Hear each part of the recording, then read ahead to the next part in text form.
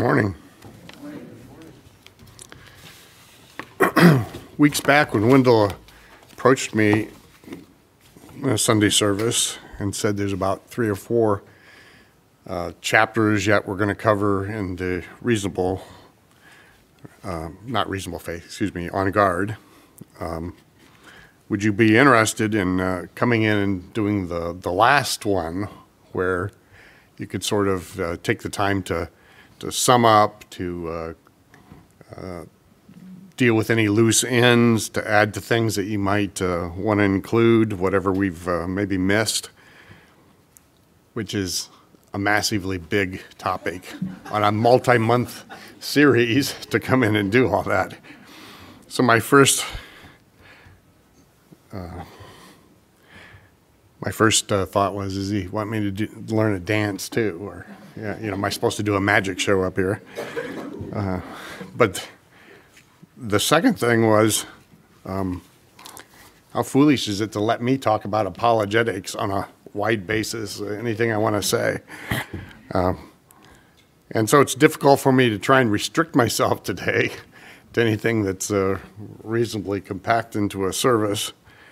So I'm going to limit myself to reiterating some of the importance of apologetic in the Christian life and witness, and to perhaps give some testimony to how I've seen apologetics be dynamic in evangelism and in helping Christians who are wavering in their faith to really grab hold of the fact of the truth of the Christian faith. And then finally, because I'm the old guy of 50 years of doing this, I have a few simple practical suggestions when it comes to believers approaching the issue of apologetics. So hopefully we'll get through that in a reasonable amount of time, and I won't get too far afield as I'm talking about this. Most of you have heard my story so many times that I feel kind of embarrassed to go up here and repeat it. But for those of you who've come to the church more recently than the period of time I've talked about this, or you've forgotten what I've talked about, I do want to sort of talk about my experience, because I think it illustrates the importance of having a solid apologetic and presenting the truth claims for Christianity in a reasonable, responsible way. I grew up in the church that some of you would be familiar with. And growing up, not counting my early years, but once I was adopted into this Christian family that attended church and believed the faith, I always accepted it as true. I grew up believing it to be true without any question, as many people in the church do. And I was never particularly driven to deal with reasons for belief, because I just believed it. And I went off to college when I got to that age, went to IU Purdue, where out of the first year, 9 or 10 professors I had, all but one of them attacked Christianity just in the nature of the course. It wasn't focused on religion or anything, but somewhere along the line they worked it into the particular discipline that they were working with. And I wasn't disturbed by that, because I expected that, and I had the assurance that somebody has the answer out there, it's out there. And what did disturb me was listening to Christians try and respond to the professors. The world's worst reasons, 15 lame brain reasons to believe Christianity is true. And most of them actually weren't even true. I remember one guy standing up in class and arguing with the professor that evolution was false and Genesis was true because man had one less rib than woman. And so you just needed to count them, which I don't know where he got that or why he got that, but that was hardly a compelling reason. Another popular thing at that time was the story that was circulating about how NASA was plotting one day the trajectories so that know where the planets were for future space exploration at 100 years from now, and maybe even up to 1,000 years from now. As they were plotting this, they discovered that there's 24 hours missing time. Now, think about how that could possibly be. You'd have to know what time it started in order to be able to figure out that but anyway, that's a whole nother story. But these NASA scientists were discussing it, and finally one of them remembered the old Bible story, and so he dug out his Bible and found the long day of Joshua, and there's your missing day, and they plugged the calculations in, and they were still missing 40 minutes, and then they remembered, when Hezekiah was running through his problem, he had prayed, and God put the sun back 10 degrees, and that calculated in their minds to 40 minutes, which is the exact amount missing. We can laugh at that today, but that actually started in 1936. It was old by the time I heard it as a young Christian, and it still once in a while pops up. It's certainly out on the internet. It's simply nonsense. But those are the sorts of things that were being offered. My response was, if there isn't more to the faith than this, I need to get out of this. There's no reason for me to be a Christian. This is stupid. And so I went on a quest to find out, isn't there more to this than that? And so I scratched everything. I started with the idea of how am I going to know what's true when I see it? So what's going to be my test for truth? And then systematically from there, take the question, is there a God? Well, if there's evidence for God, then which God? And then if there's which God, what about all these problems that people throw out against belief in God? And I spent 6 months to a year working through this material and digging out everything I could find on it. And I was astounded at what was there. It's amazing. There's just a plethora of material that would stand up to any criticism. And I started immediately, sharing in the student union with people and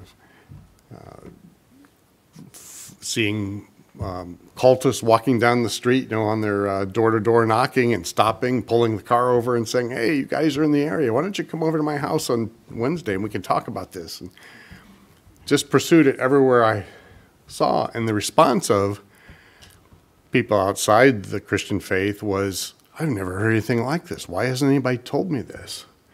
And I had conversions as a result of that. I had people who left cults as a result of that. I had, again, I'm not saying this is because of my work. It's because of pointing to the truth, pointing the truth that's there, pointing to the facts that are there.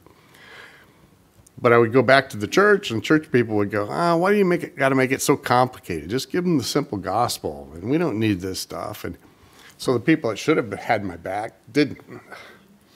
The people who should have been my enemies were saying, wow, why hasn't anybody ever told me this before? And so I ended up doing a two-front battle. By the time I got through my apologetic survey, my evidential survey, I had switched over to the Bible college to train for the ministry, and I had a professor there. And at that time, my life verse motto was to take every thought captive to Christ. I'm going to try and find everything I can that, and put it under the lordship of Christ. And at the Bible college, one of my professors said, well, I think you might have a lust for knowledge, and you really need to head off in a different direction. But I stuck to it, and it had a secondary effect that I didn't see ahead of time, which was that a lot of people wavering on their faith, by the time they reviewed these evidence, were so convinced that it really locked them in.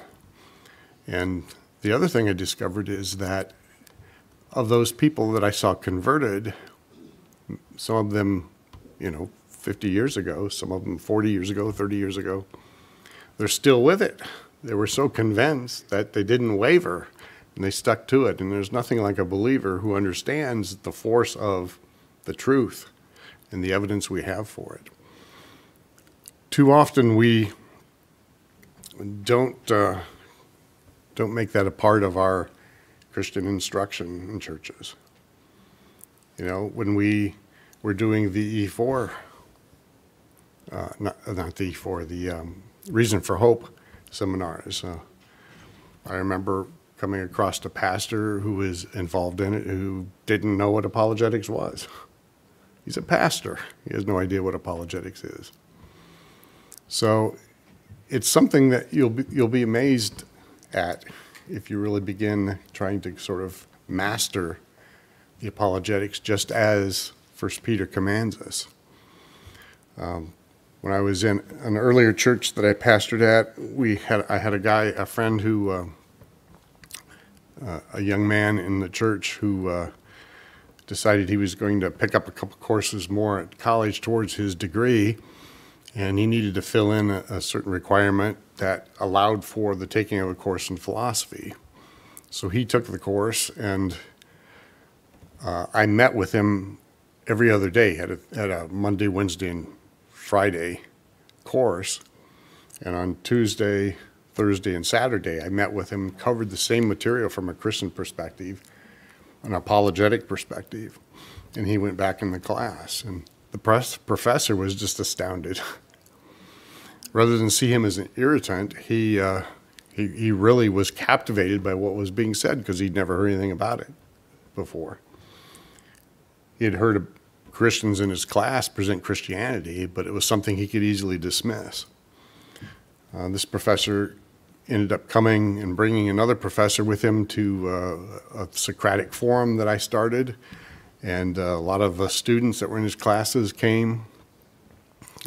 We had an opportunity to present the evidence for Christianity in that. He was just astounded. When the guy started doing it in his class, he said, I've never heard this before. Where did you learn this stuff? And the guy said, in Sunday school.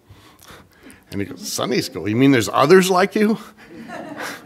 Because what he was hearing was something, the years he'd set up there and Christians throwing things at him that were just ridiculous. He had something now that he had to deal with.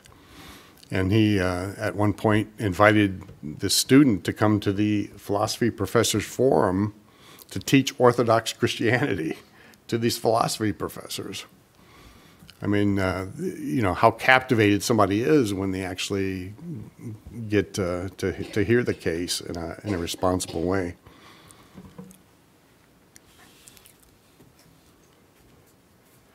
Well, that's enough of my story. Again, I don't point that because I'm saying I did everything great, look at me. It's only because you can point to the evidence that's there.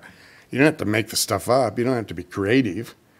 You just have to say, look, here's the facts. Here's why your position doesn't hold up, and here's why my position does. And you can do it in a very conversational manner as well. Most of you have heard, and we've talked many times here about the story of Ted when we were out in Delaware, and the way he brought that guy up to the precipice of the faith so he could see the truth of it. And he accepted, and I still hear from him once in a while, and I know Ted does, that he's out there, out east, with the little discipleship we were able to provide, he stuck with it and kept going. I'm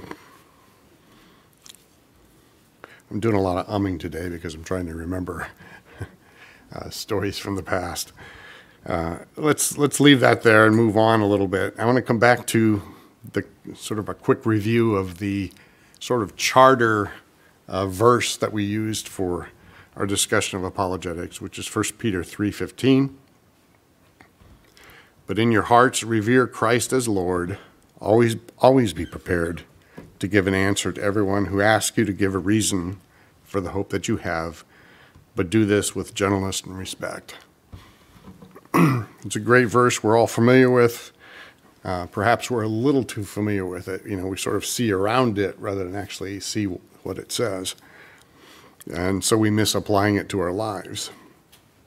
But this short command has a lot to take notice of.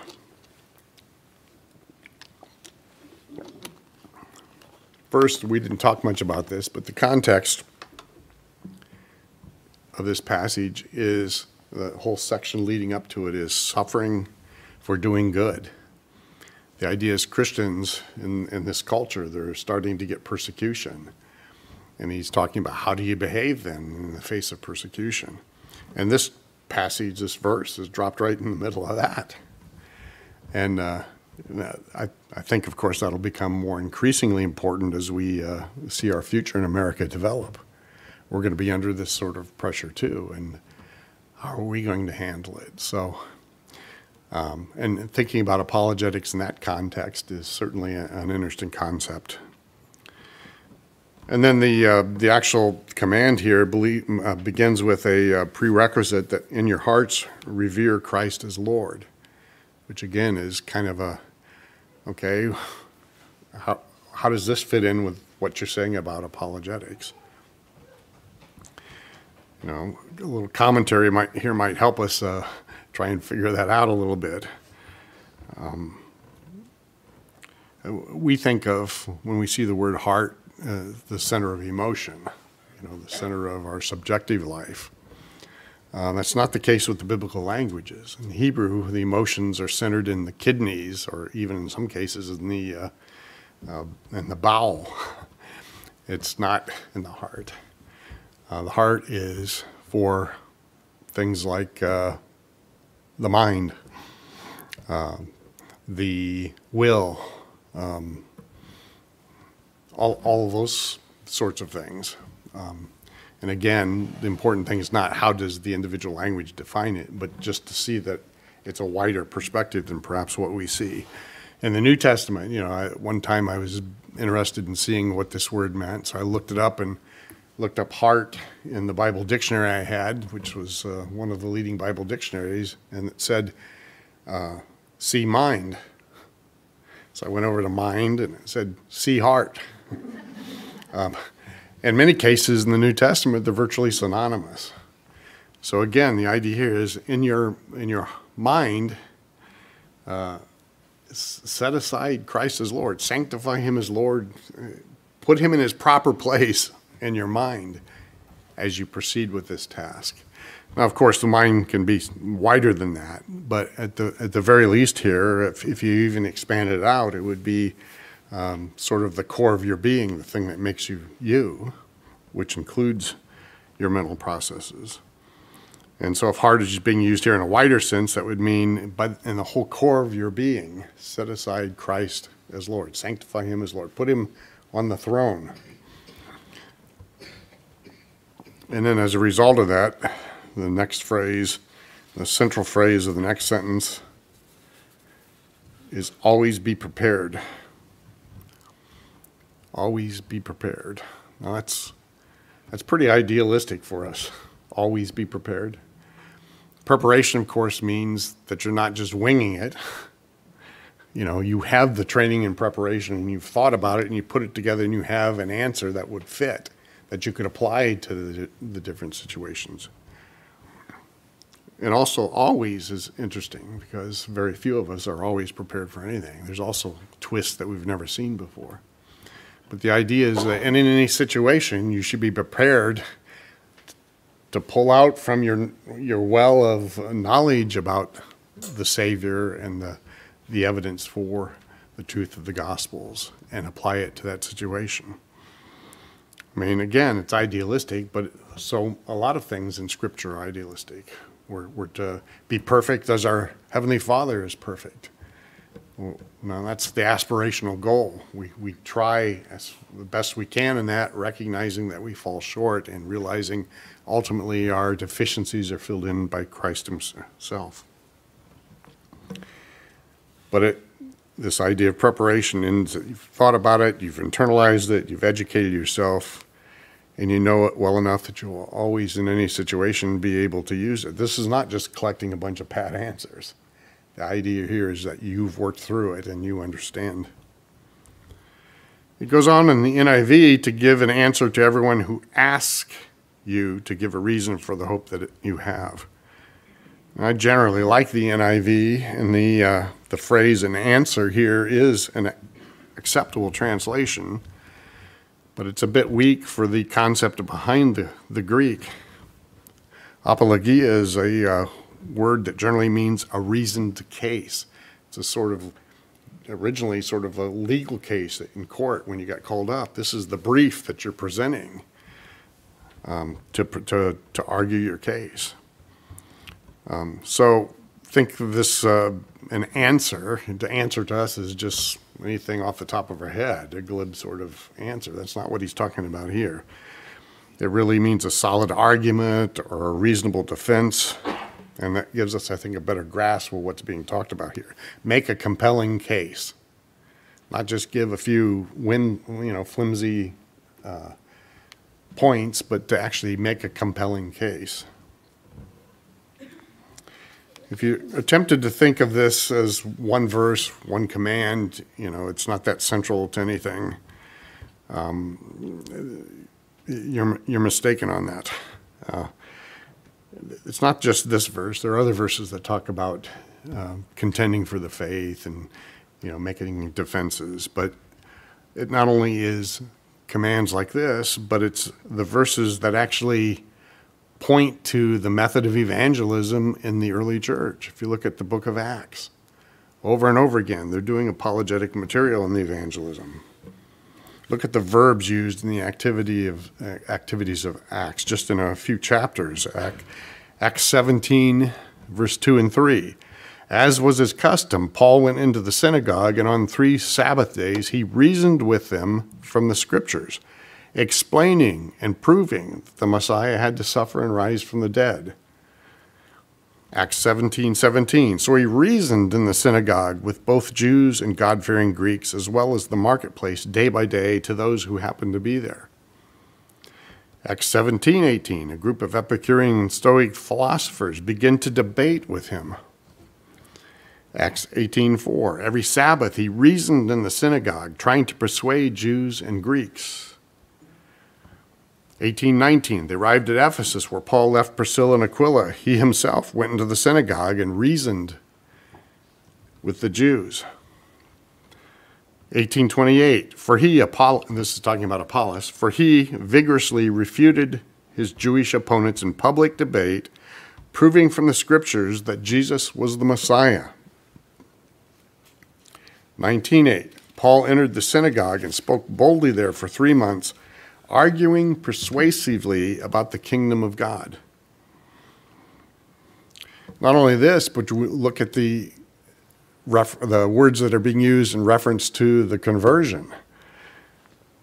It reflects the idea of an apologetic effort. Notice the words, Acts 17:4. Some of the Jews were persuaded and joined Paul and Silas, as did a large number of God-fearing Greeks and quite a few prominent women. Or 18:13, this man, they charged, is persuading the people to worship God in ways contrary to the law.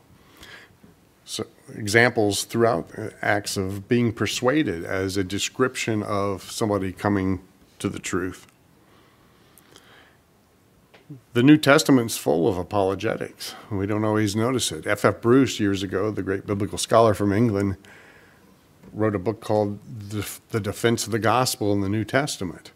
And in this, he actually goes through the books of the New Testament and shows the elements within each book that are actually an apologetic in and of themselves. Books are arguing for the truth of Christianity in ways that deals with things like evidence and argumentation and reason. And in fact, the early church heavily delved into apologetics. In the 2nd century, there were a group of people, different church fathers that are now called the apologists, but they began writing defenses of the faith that were directed ostensibly at the Roman emperor. Because Christianity was being persecuted, they were writing to argue that they shouldn't be persecuted because what they're doing is not anything problematic. It's just a defense of their gospel. And that's true. And we don't do anything offensive. We're not trying to undermine the government, etc. And a lot of times, Christian historians will look at it and say, well, they didn't have much effort because the emperor never responded to them. These were open letters. They may be addressed to the emperor, but it's for the people listening in. And the educated people begin reading it. The emperor may not have taken any interest in it. That's not the point. The point is now Christianity's entered into the dialogue of the educated populace of the Roman Empire. This is the thing you have to beat. The paganism of the day had no arguments. It was such an irrational, erratic thing that it just simply didn't have the case to be made. And so when Christianity comes in and says, we've got evidence, we've got reason, we've got, the case can be made. And it started impacting the wider Roman Empire. And by the 3rd century then, of course, it became dominant that the pagans were then trying to do apologetics to reclaim ground against Christianity. One scholar, whom I don't even believe was a Christian, who's surveying that period of time, said the early church was able to outthink its opponents. They were able to outthink not because of their cleverness, but because Christianity provides evidence. In most religions, you're talking about a God that's off there somewhere with no evidence for him. Or the evidence is something like Muhammad having a vision out in the desert somewhere, or an angel appearing to somebody. And how do you test those sorts of things? But Christianity, God himself enters human history and makes himself accessible to the microscope of history. And we can examine that and we can look at it. It's not an abstract sort of thing.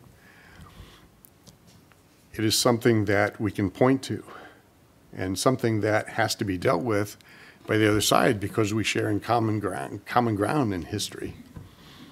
We don't necessarily share ideas of, God's off in the ethereal world somewhere, but we do have some common ground in the history.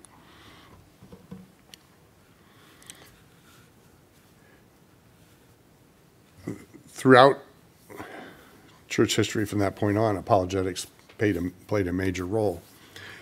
And in the 19th century, that hit a barrier, and I'd love to talk about that, but we're already rambling on too long on this, probably for most of you.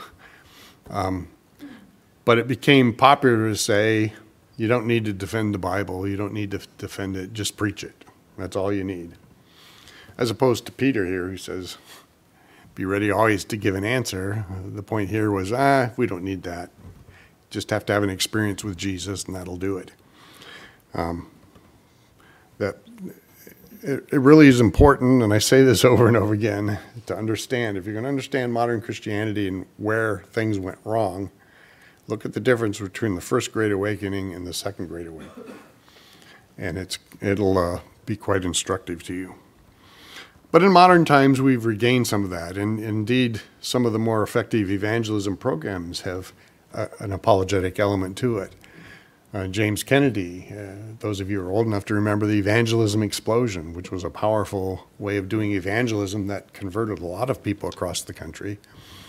They ran into the problems after the first course because too many people were bringing up objections to the faith, and the original evangelism explosion didn't have any room for that. So he put together a second unit that taught the people out doing evangelism how to answer those objections and how to deal with complaints against the Christian message.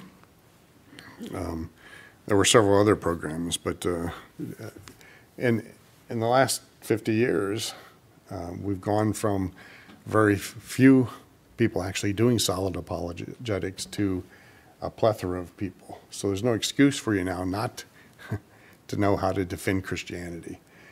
I know YouTube's full of it. There are ministries out there that do virtually nothing but approach evangelism through an apologetic method.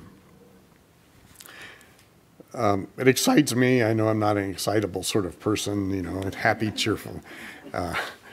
But it's astounding the way it can transform your boldness in presenting the message.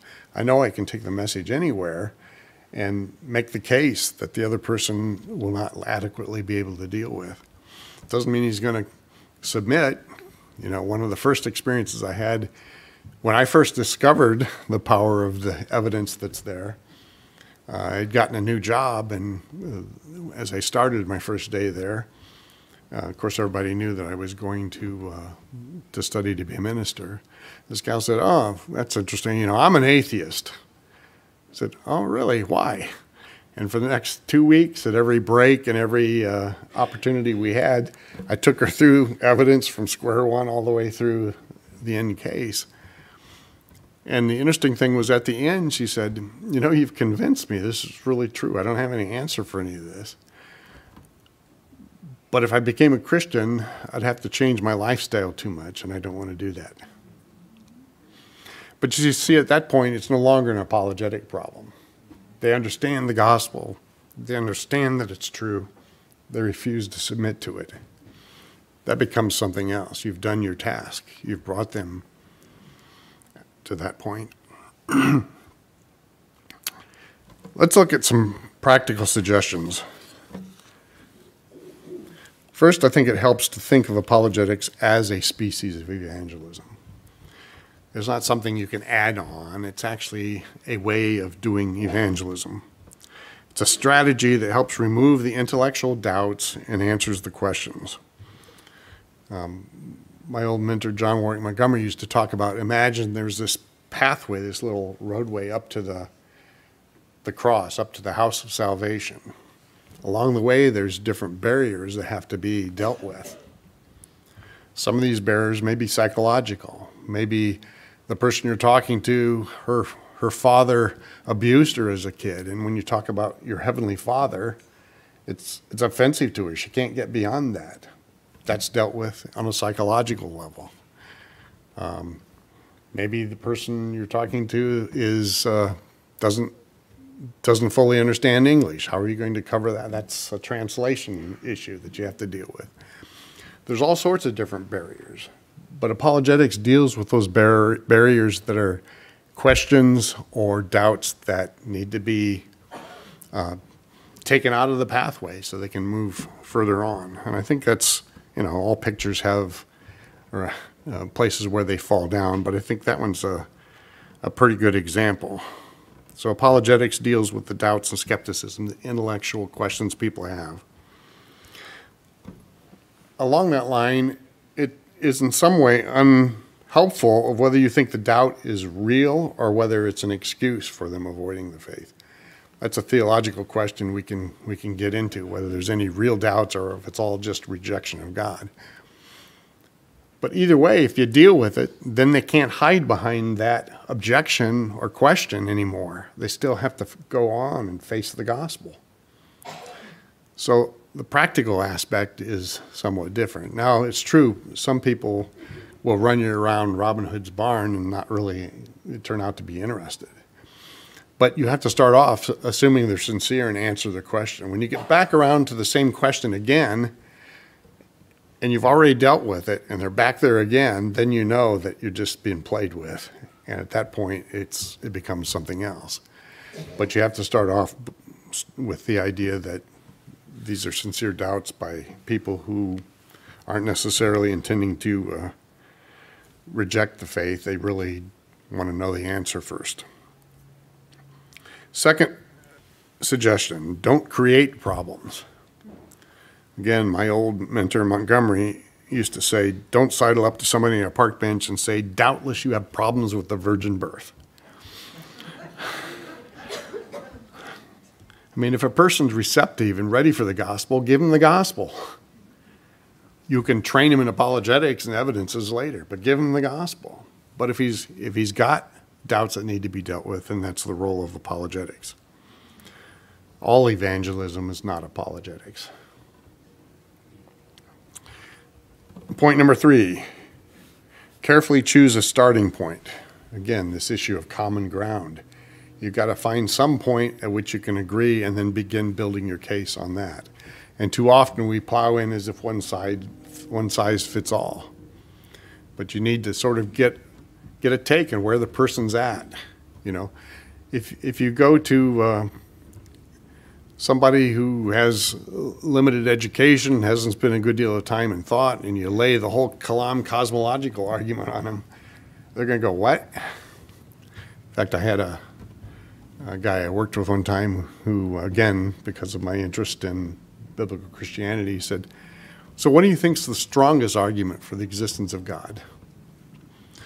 And I said, well, probably the strongest currently is the Kalam cosmological argument. And then I had to sort of try and explain it to him for the next, hour and a half. And He wasn't in a position to grasp it.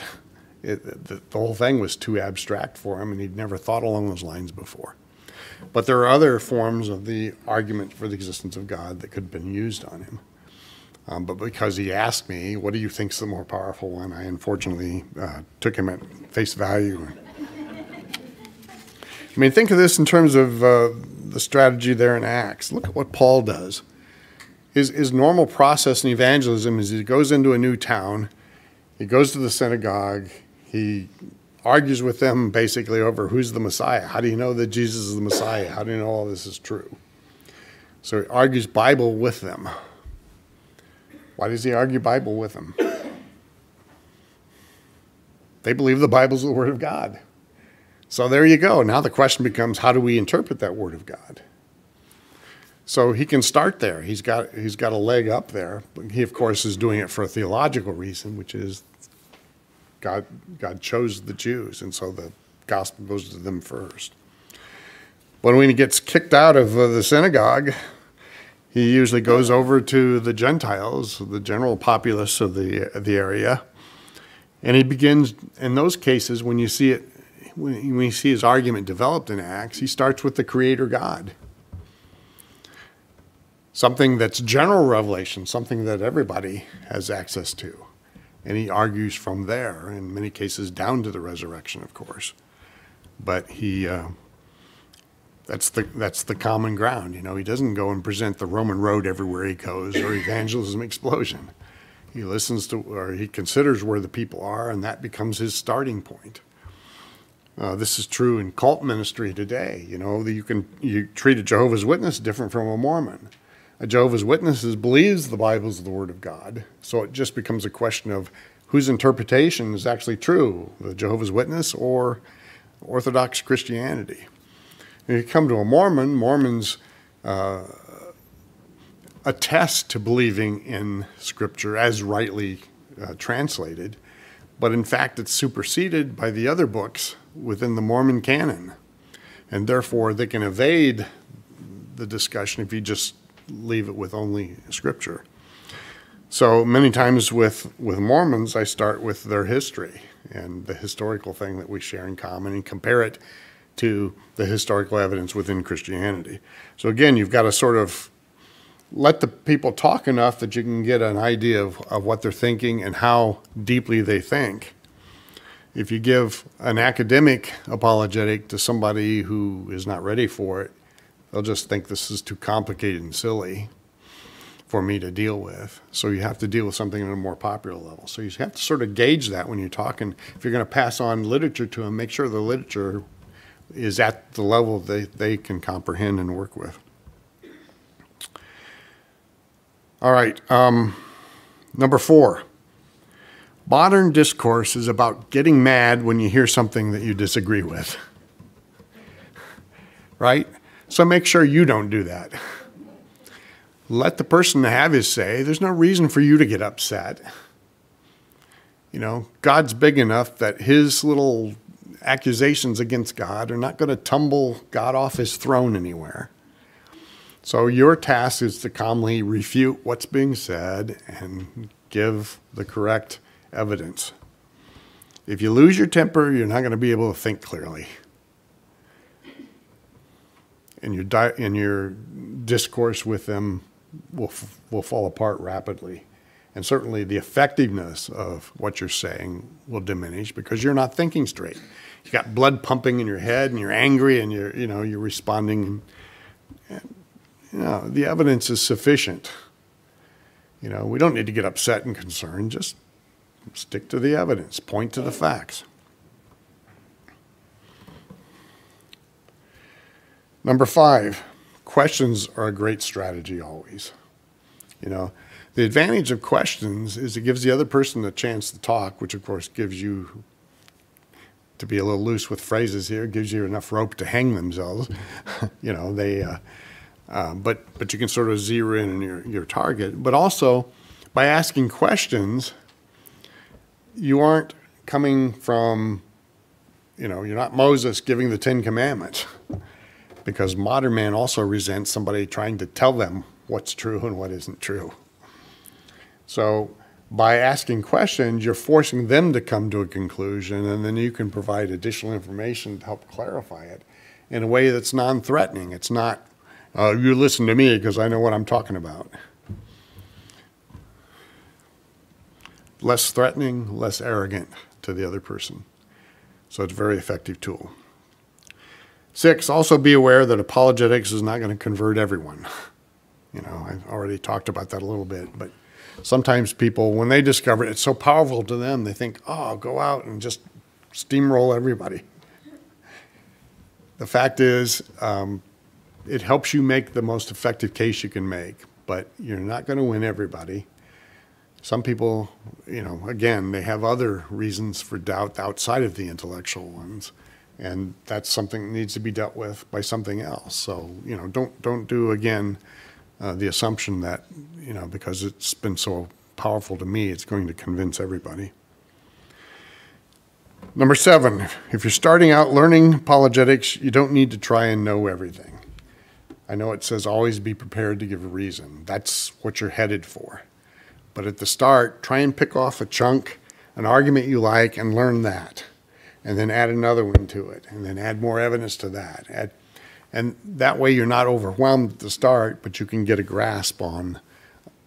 And the key to all this is not just to memorize facts, but to also internalize it, to understand it from your own perspective and how it works and how effective it is.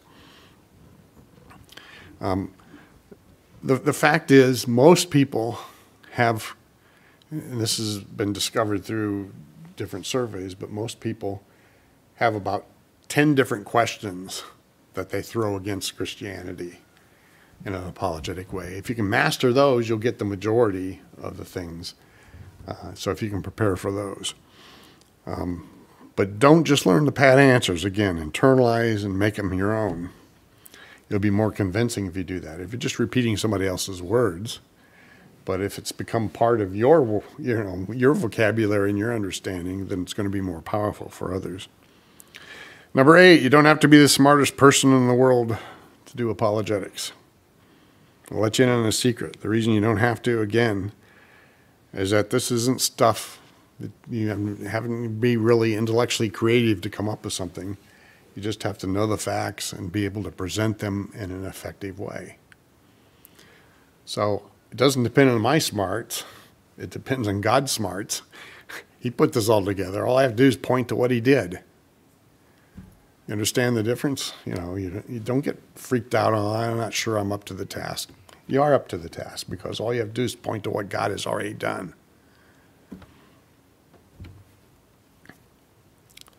Number 9, it's always helpful to keep a supply of solid, compelling books and articles you can hand out to people. If they need supplemental material, have a stack of them ready. One of the interesting stories, a guy by the name of Herman John Eckelmann. Anybody ever heard of him? He was a NASA scientist, but he was an ardent Christian who was also a Reformed pastor. And he was at Cornell as a student, and his goal in every spare moment he had was to evangelize the students there. And this is right after World War II, so there are all these cinder block buildings for dormitories. And one of the advantages of the upper class was they got to move into the old structures, houses, and big dorms that were built in earlier days that were just elaborate and wonderful. Eckelmann refused to advance to the senior dorms because he wanted to stay where the freshmen are coming in so he could hit every one of them that came in with the gospel. And he had in his room stacks of the best apologetics books that had come out, and he was constantly handing them out to students after having dialogue with them. Well, here, see if you find something more interesting in here, or if you want to pursue it, I've got this book on this. And John Warwick Montgomery came there as a student, and he started pestering John from the get-go. John had grown up in a liberal church and didn't think much about Christianity at all. And he said, oh, you're a philosophy major. Philosophy deals with a lot of the same things that religion does. So, have you ever considered the evidence for Christianity? And And Montgomery's like, well, I'm not really interested in that. And he'd say, well, why not? As a philosopher, aren't you interested in wisdom and interacting with the ideas that are out there? You really need to take a look at this. In fact, he would follow him into the men's restroom and stand at the doorway saying, well, you know, there's all this evidence for Jesus Christ, and let me show you what's, you know. And it convinced Montgomery, as it convinced a number of other people that are influential in the Christian world today in his time there. So a guy who, you know, we don't celebrate, influenced a whole slew of young pastors who weren't going to go into the pastorate at all, but so gave such a compelling presentation of Christianity that they embraced it and went on. Montgomery became one of the great 20th century apologists, and had an effective ministry, not just in America and Europe, but through his legal work in the Middle East, the Orient. He's a guy now who, you know, he's been accepted and argued before the bar of the United States, before the International Human Rights Commission in Europe, and he's been able to defend Christians in places like that. So, you know, you don't know when you do this, your enthusiasm and your understanding of what's going on might be contagious. How are we doing on time? I can't see the clock. I think we're about ready to, let me just give a couple more real quick ones. One, when you're dealing with contradictions or objections, you don't have to do systematic theology. And what I mean by this is you don't have to give the one final answer you think is correct on that. What you have to show is that there's evidence, there's ways to look at the evidence that clearly would take care of that contradiction or take care of that objection. And the fact that there are ways to do it means it doesn't absolutely stand as an objection. You can't use that as your excuse to not consider Christianity.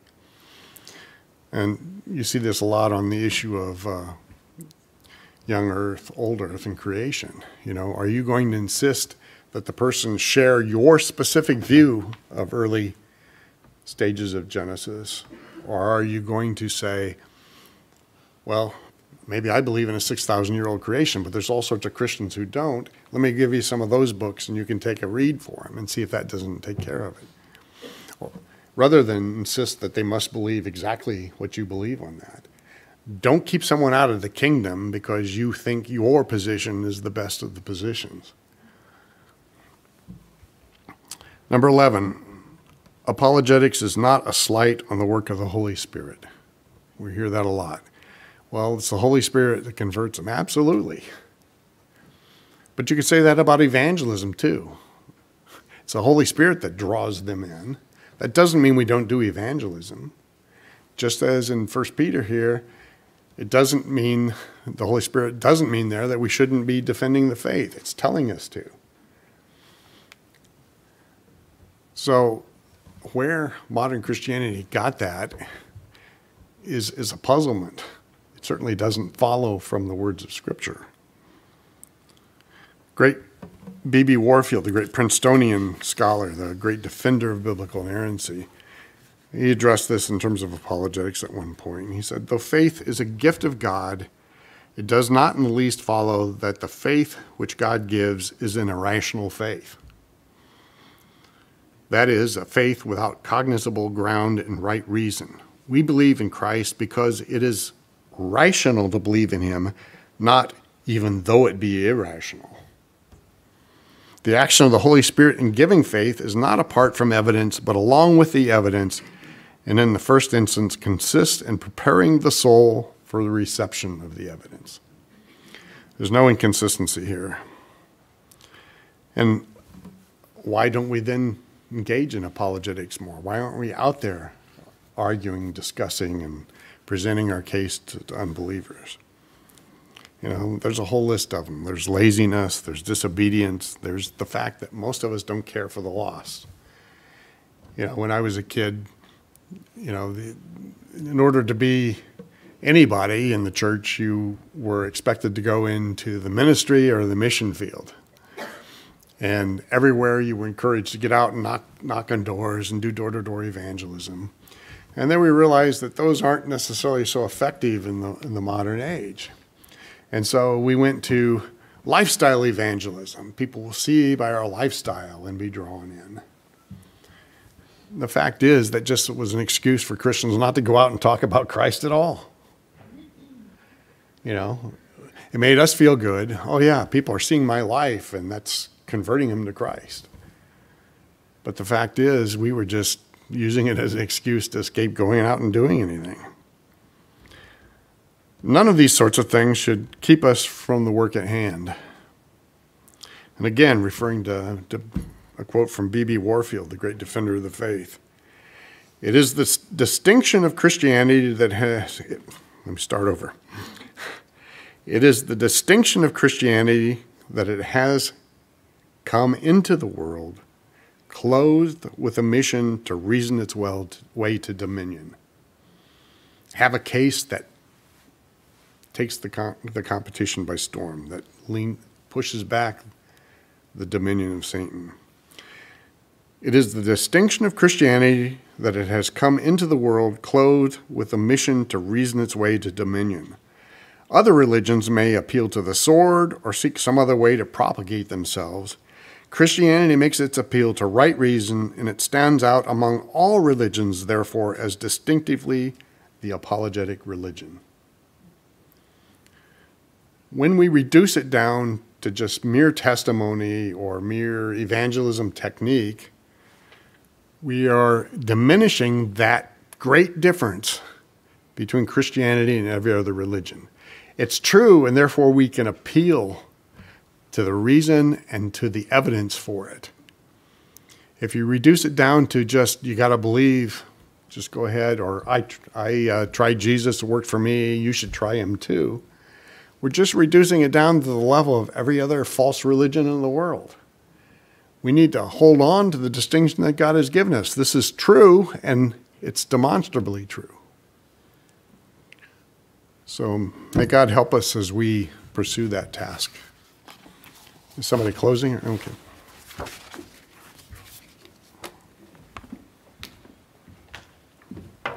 Thanks, Denny. I think Denny's been a great resource to all of us. I first ran into him maybe 35, 40 years ago, something like that. I did not go through a crisis of faith, but I started to kind of wonder if there was any substance to believing, and went into his library, and his whole wall was full of books, and that's how I got started in my interest. He kept loaning me books, and I really enjoyed them. Up to that time, my whole apologetic could be summed up in a popular song that our church sang all the time.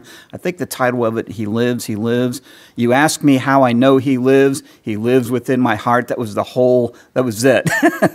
And of course, Denny thought that there'd be more to it than that, so I appreciate the resources and his willingness to help me, not just me personally, but even our whole church here. So let's stand, and this actually concludes our series, at least this session of apologetics. Next week we will, Dave will be sharing with us, picking up on the book of Romans again, continuing that series. So our meeting, we're going to try to meet, let's say, about 10 minutes after we dismiss here. If we can meet in the library, that'd be helpful. And if you could go back there so we don't have to run around chasing you down, that'd be great. And if you're wondering whether you should go to this meeting or not, you should have received an email. So if you get that email, then hopefully you'll be able to come. And I'll close with these words. Paul writes to the Corinthians, "Be on your guard, stand firm in the faith, be men of courage, be strong, do everything in love." And those words, you are dismissed. Go in Christ's name, enjoy each other, and serve each other in love.